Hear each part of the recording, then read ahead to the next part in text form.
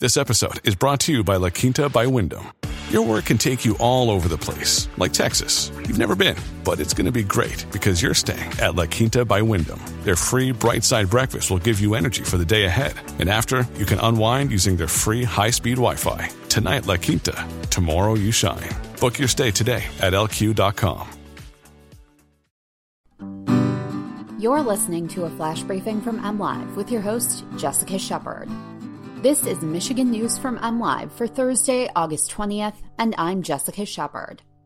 The state has announced some details of a $600 million Flint water crisis settlement. A University of Michigan coronavirus dashboard shows the school's positive tests, and the Michigan Renaissance Festival is canceled for 2020. Children 6 years old and younger during the Flint water crisis are the biggest potential beneficiaries of a historic $600 million settlement with the state of Michigan. Governor Gretchen Whitmer and Attorney General Dana Nessel on Thursday announced some details of the deal, which would set up a claims process for Flint residents harmed by lead or bacteria in their water.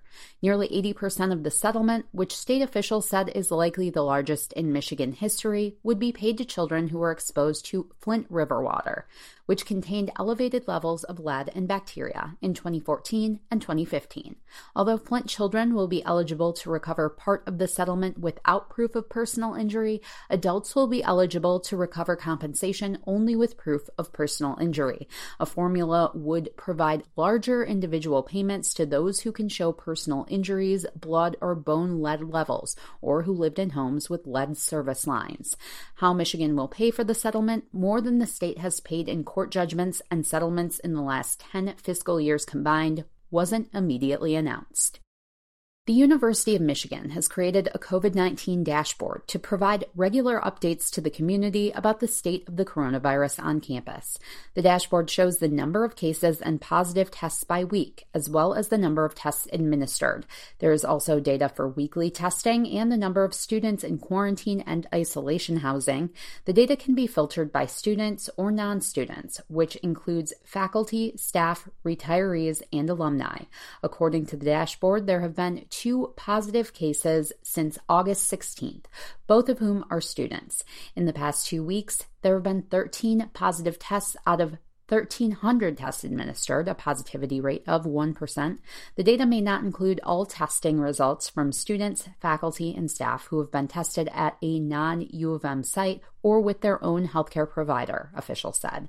U of M is still planning for an in-person fall semester, even after schools like Michigan State University, the University of North Carolina, Chapel Hill, and Notre Dame have all switched to remote learning.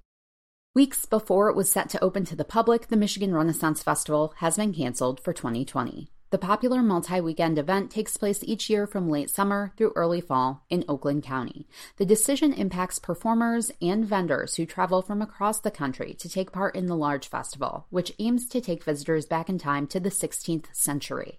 We worked hard the last 5 months to develop a plan and mitigation measures which we firmly believe would have resulted in a safe and healthy Renaissance Festival.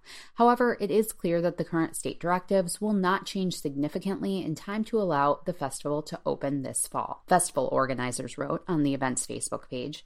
According to organizers, tickets purchased for 2020 will be honored for the 2021 festival, and refunds will not be provided. You can always find the latest news from across Michigan at mlive.com or by following us on Facebook and Twitter. Thanks for listening, and have a great day.